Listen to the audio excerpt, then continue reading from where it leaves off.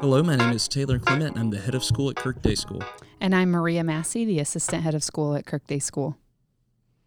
Hello, I'm Herman Armstrong, a church planter resident with the EPC. All right, and we are grateful to have Herman with us today. We're going to continue our conversation on big questions for little people, and this has been a fun topic to explore. Maria and I are both parents of younger children, and I've been doing sixth grade devotions with through the book of Daniel with our current sixth graders, and they ask me some tough questions, and even though they're not as little as some of our others, it's been really fun to unpack that. So excited to have Herman here. Herman, go ahead and tell us just a little bit about yourself, your family, your background. You and I've known each other for a little while, and so, but I'd love to just introduce you to our listening community. Yes, thank you. Thank you all for having me today. I appreciate it. As I mentioned, my name is Herman Armstrong, born and raised in the St. Louis area. So just a strong ties and passion to the community. For a long time, I worked in a few different schools and education sectors, currently beginning the process of church planting in North City, the area I'm from, and so very passionate about that and seeing God move in that endeavor. Married to Kim, going on almost 9 years, and have 3 little ones as well, 6, 3, and 2, and so it's never a dull moment. So You got your hands life, full. Yes, to say the least. Family life is always exciting. So yes. Well, and you're getting ready to plant a church, and we'll touch on that in just a moment. Sure. But, you have you've been teaching at Westminster. Yes, this term. Yes. And yes. what are you teaching? Christian ethics. And how's that going? Oh. Oh my goodness. Well, teenagers have no shortage of questions, and they're not afraid to hold back when something doesn't make sense to them. But it's been exciting. It's been exciting to catch young people in this time where they're still developing their sort of conceptual framework, of how to approach the Christian life. One of the things I push in class, whether we're talking about the value of life or gender issues or even just sanctification and how to live a godly life, when we have our conversations, I tell the teens, feel free to tell me what you think, what you believe, but also tell me why. One of my biggest goals is to help our students develop a rationale for their approach to the Christian life. That was something in my own development growing up in church, but then kind of being thrown into the world post high school and in college. I would certainly have considered myself a Christian, but didn't have a why for why I wanted to live separate from the world. And so I want to help our students in my current class develop that foundation, have a rationale for their approach to sanctification and godliness. So. That's fantastic. Yeah, that's awesome. Well, and you've got 3 kids. Yes. And your oldest is at South City Community School. Yes. Which is a CSASL school, which is sister school to us. Most and, definitely. And great friends down at South City. And you serve on the board. I do. January of last year of 2021, I was asked to participate in a survey that some board committees were doing, reaching out to several different school constituents about ways to just sort of engage the community better and so forth. And those conversations continue to happen. And from that, I was asked to join the board in May of last year. And I love everything about it. I love everything about just being a part of the life and the ethos of SCCS and just kind of being behind the scenes, so to speak. Yeah. And very passionate about education, Christian education. And so it's been fantastic. Well, and just as a point of reference to who also serves on that board is our founding head of school and head of school emeritus, Sue Pitzer. And so we've had a sweet and generous partnership between our 2 schools. And Michael Treadwell, the head of school there, has served on our accreditation commission, and I'll be serving on theirs in the fall. And we just have a great rapport between the 2 institutions. And so here we are again with doing a podcast with a board member, and we love it. And so, Excellent. Michael's great, and Sue is just a godsend to South City. Like all her experience here at KDS, she brings to our board conversations as well. So it's tremendous to have her for sure. That's awesome. Okay, so you're serving on the board now. Tell me a little bit about your background. You said you've done some education, you've had some education experience, but tell me a little bit about your own education and what kind of led you into teaching Christian ethics at Westminster. Sure, most definitely. So, born and raised in St. Louis, graduated from an SLPS high school, ended up at Missouri S&T. One of the few people down there who was not an engineering major, and so that was very interesting. Even had classmates who didn't know there were other majors on campus. But at any rate, I was a biology major and was praying about the pre-med route for a while and majored in biology.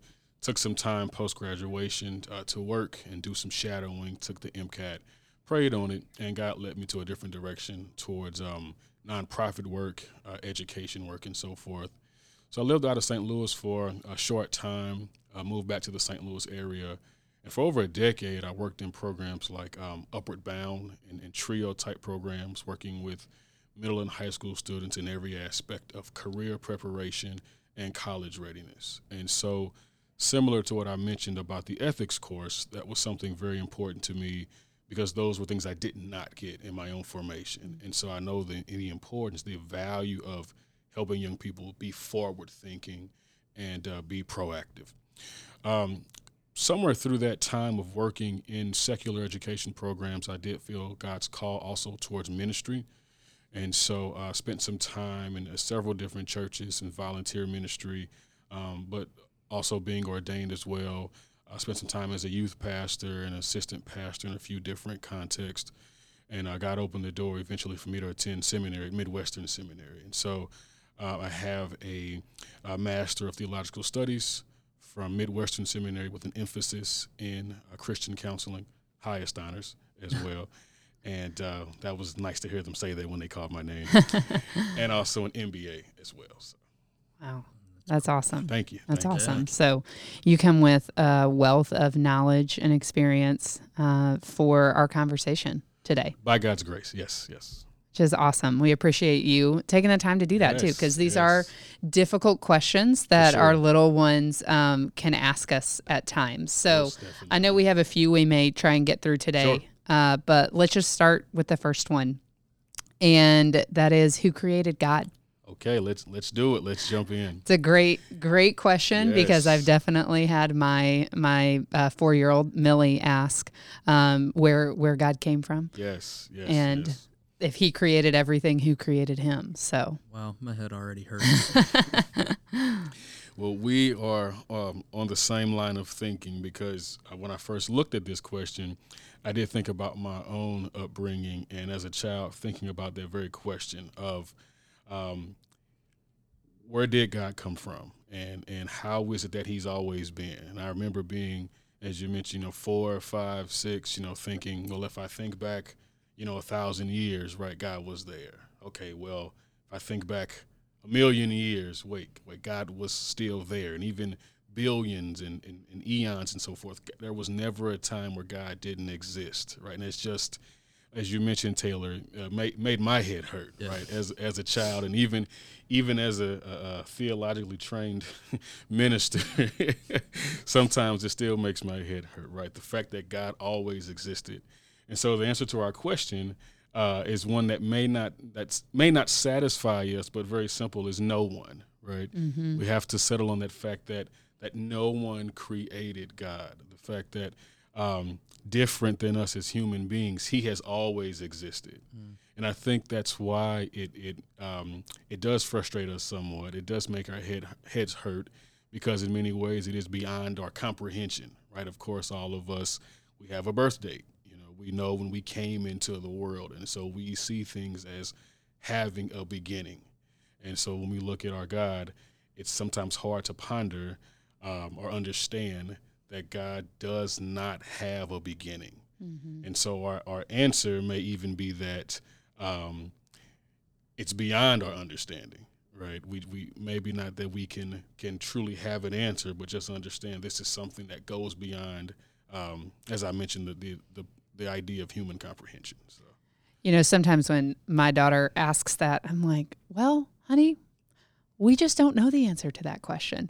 And that's not totally true. Sometimes I use it as a cop out when she asks at like, a time when I'm like, I can't think about this. I mean, like when they're in bed and they're supposed to be falling asleep and they're just trying to talk to stay awake. Exactly. Yeah. Yes. But the Bible does at least give us some description of who we are compared to who God is. Sure. And I think of we are finite beings. Sure. And God is a infinite God. Yes. And yes, to a 4-year-old or to a 5-year-old or even an adult at times, that's not going to make sense and comprehend. And there can be, I think, some peace in that. Sure. I think it's important that we teach our kids there are some things that we don't fully know or fully understand because we are creatures created by God. Most definitely. I think I have found some solace in a few pastoral mentors telling me that as finite humans, we should find some peace and joy in the fact that we serve a God who we cannot fully explain, a God that we don't know his bounds. He is that far above and over us. To Taylor's point, you are very correct. A child that should be in bed is a curious child.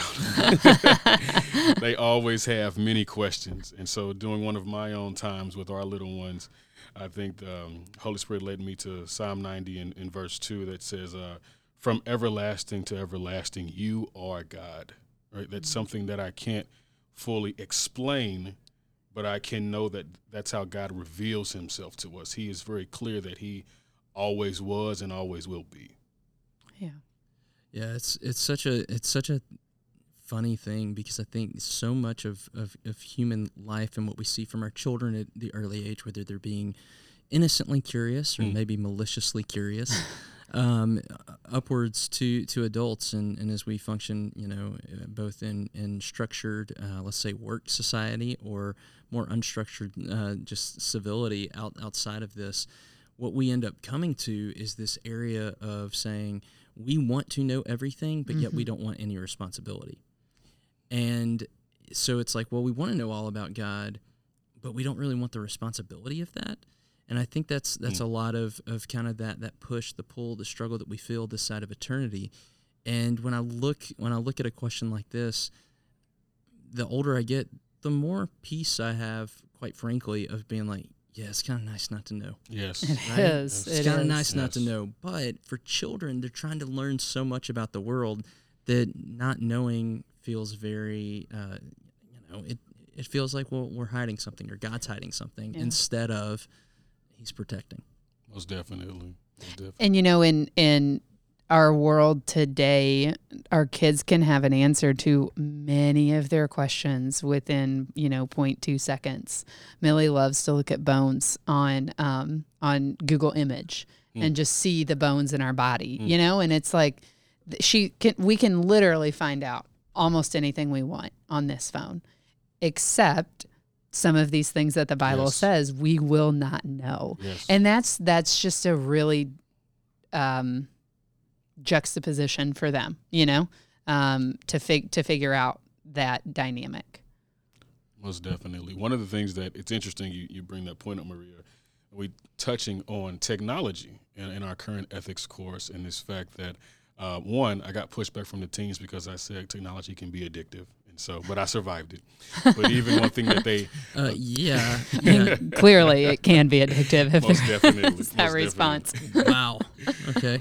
Kind of proved your point there. Let me know if you ever want to guest lecture on that one. I'm happy to. I will certainly reach out. I'm happy to go debate that one. But one point that I was able to draw them in with was the fact that there's an endless amount of information, as you mentioned, through our phones. And so it's even harder to accept this fact that there is a God that in many ways is incomprehensible. When anything else we want to know, we can find an endless amount of information on our phones or tablets or what have you. So. Yeah. It's very true. Well, let's go to this next question. So who created God? Well, God created God, or we don't know, right? I think that's what we just said. No one. Yeah, no one. No one is the answer. But then why do we pray to God if he knows everything? And I think that's a big one. And we know that Jesus calls us to pray. We know that that's throughout Scripture.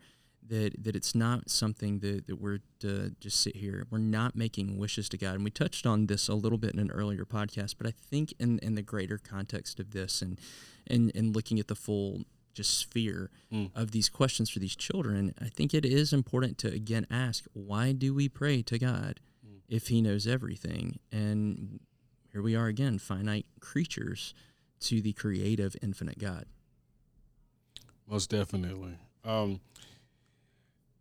Yeah, I think about this issue and also thinking about my own upbringing and wrestling with that question of God is omniscient, right? He knows everything. So why am I telling him, what it is that I'm thinking or what it is that I want? And I think you just kind of touched on this as well.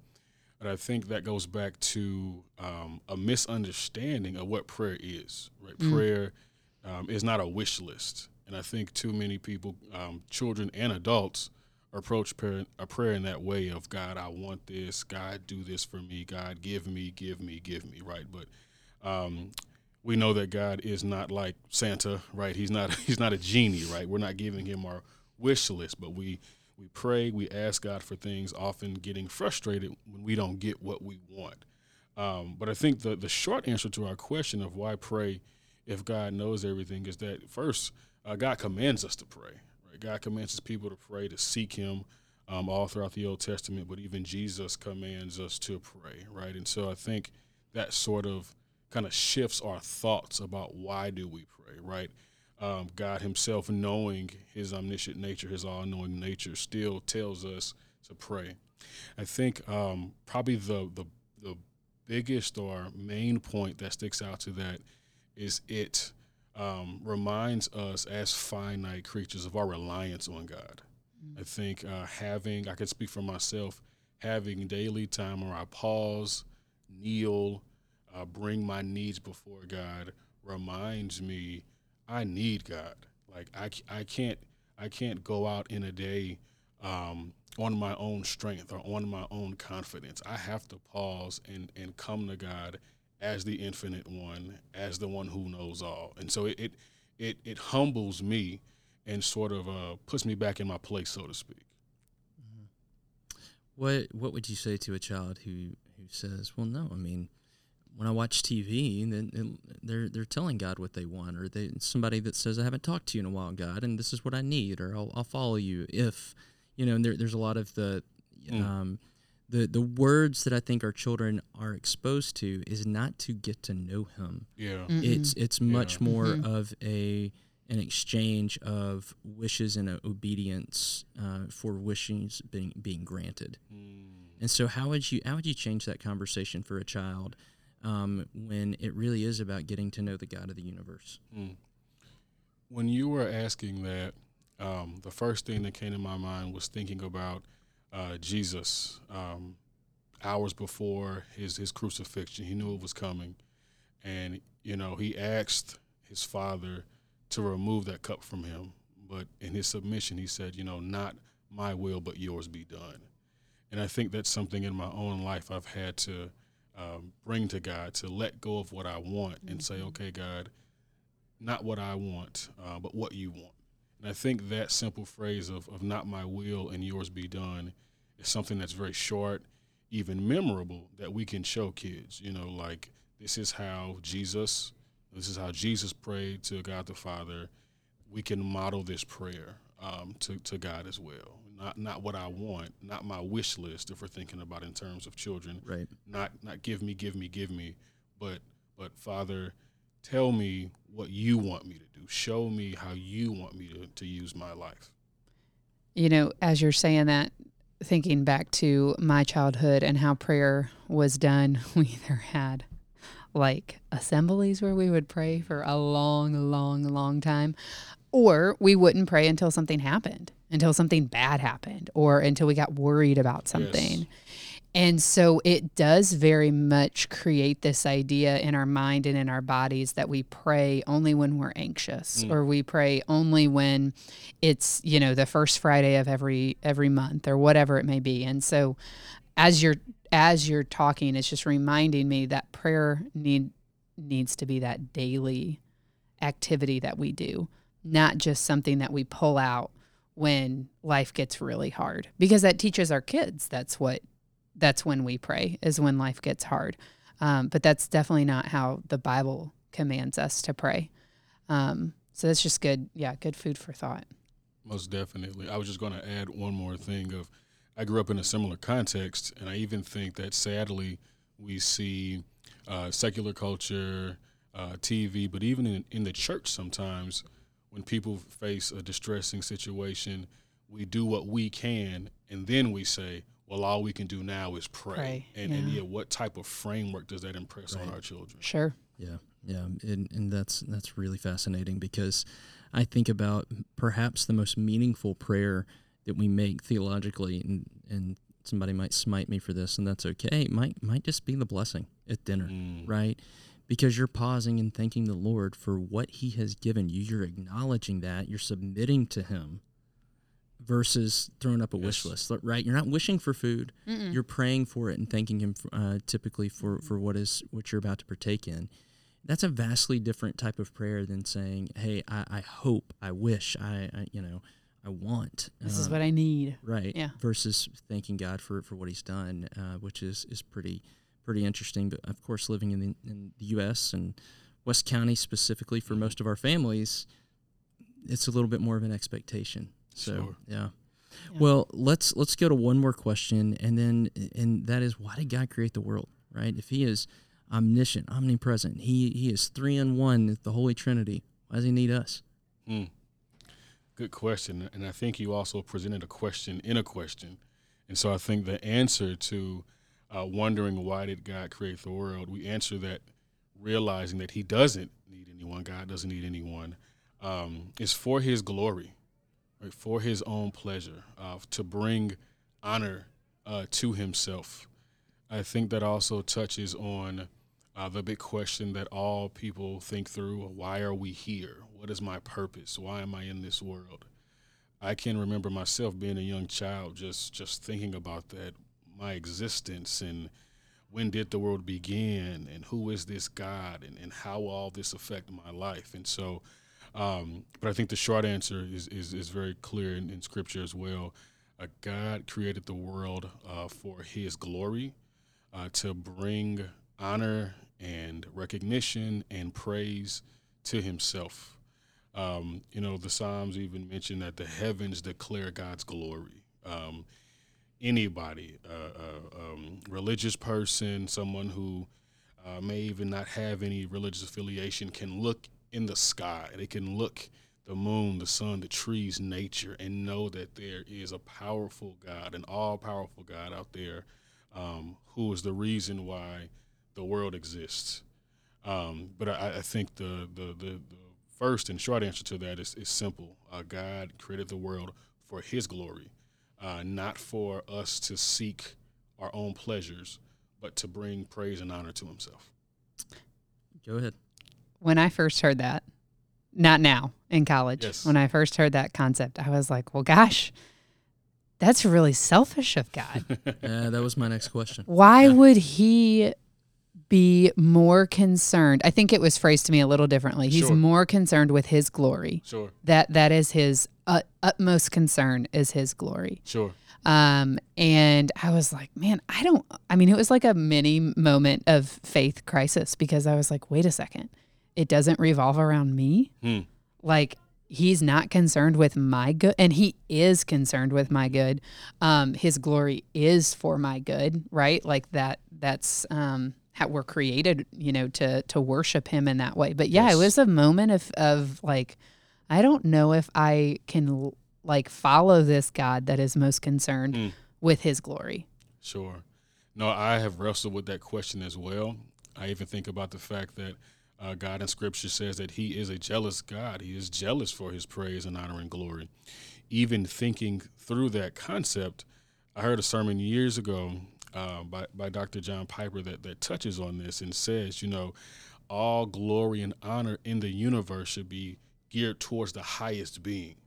And so because God is above us, we give all the glory to him. And because there's no one higher than God, he glories in himself. He's concerned with getting glory and honor for himself because he is our all in all. Oh, and I think another point to that is that God's glory is the greatest benefit we can receive. Amen. Exactly. Right. Yes. And so the more that the more that we are bringing glory to God, the more love we are receiving from Him. Yes. And it's not one or the other. It's both and that I think that's a tough concept for kids to get. God is not being jealous. God is being generous with His glory.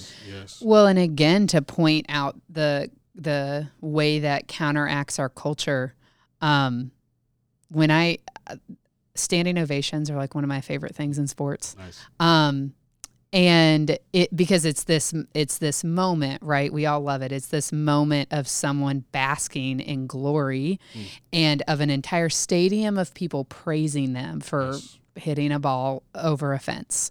And I'm a huge sports fan, so no critique of that. But it does reflect this need that we have to partake in glory and to partake in celebration and in accomplishment. And ultimately, right, that points us back to God's glory. But I think that's what can be confusing sometimes is like, well, that kind of glory gets really rewarded and it feels really good and we feel like we're a part of it. And just to think we're so much more a part of God's true glory than we share in the glory of someone hitting a home run. Right. And to go to the Westminster Confession of Faith, right? What is the chief end of man? It is to glorify God and enjoy Him forever. And we want our kids to know that. And I can't recite much of the Westminster Confession, but I can at least recite that one because the very first question in the whole thing is, why are we here? But when you unpack that, again, it is God sharing with us the greatest thing He can offer us. And so I think it's all about that framework and getting to know God. You learn how much more love He is. Yes, there are moments of jealousy. Yes, there are moments of His wrath and anger, but there's so much fewer and far between compared to the love that He's trying to pour out upon His people, and that jealousy and that anger are still for our good, to protect us. Yes, most definitely. Sure. I think even to that end, His glory is even further revealed in His grace through Christ. Yeah. He receives the greatest glory for Himself by redeeming us as a people back to Himself. Well, that was a great conversation, and before we roll off here, I would love to hear about the church planting efforts. So you and your family have been attending Church of the Highlands out with Jordan Dayu. Yes. And we have several KDS families that attend out there. But talk to us a little bit about the church planting efforts that you have with Abide and what that's looking like. Sure, most definitely. So recently, I began in the position as a church planter resident at the Highlands Church. We're an EPC church out in Chesterfield. And I am a church planter resident leading the effort of planting Abide Community Church in North St. Louis. About 3.5 years ago, my wife and I were searching for a gospel-centered church with good teaching, and God connected us to the Highlands. We've been there since then. Got connected to some systems and networks through the EPC that have helped us prepare and be ready for this church planting work.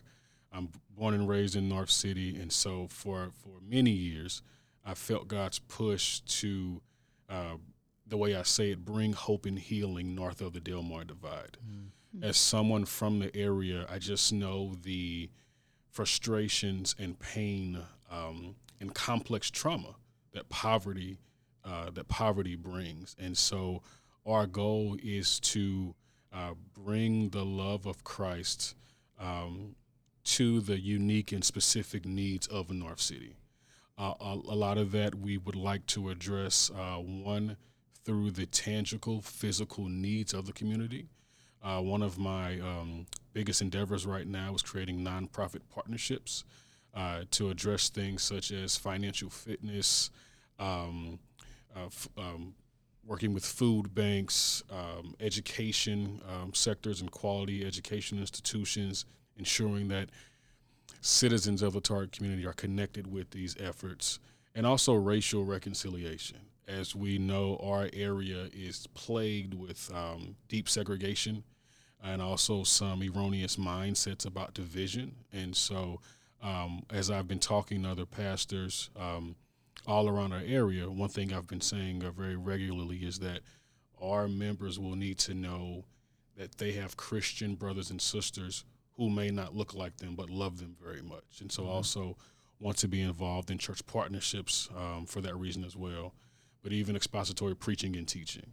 And so along with those efforts of racial reconciliation and community partnerships, still keeping the gospel front and center and ensuring that our highest goal is to connect people with the love of Jesus Christ through the proper preaching and teaching of his word.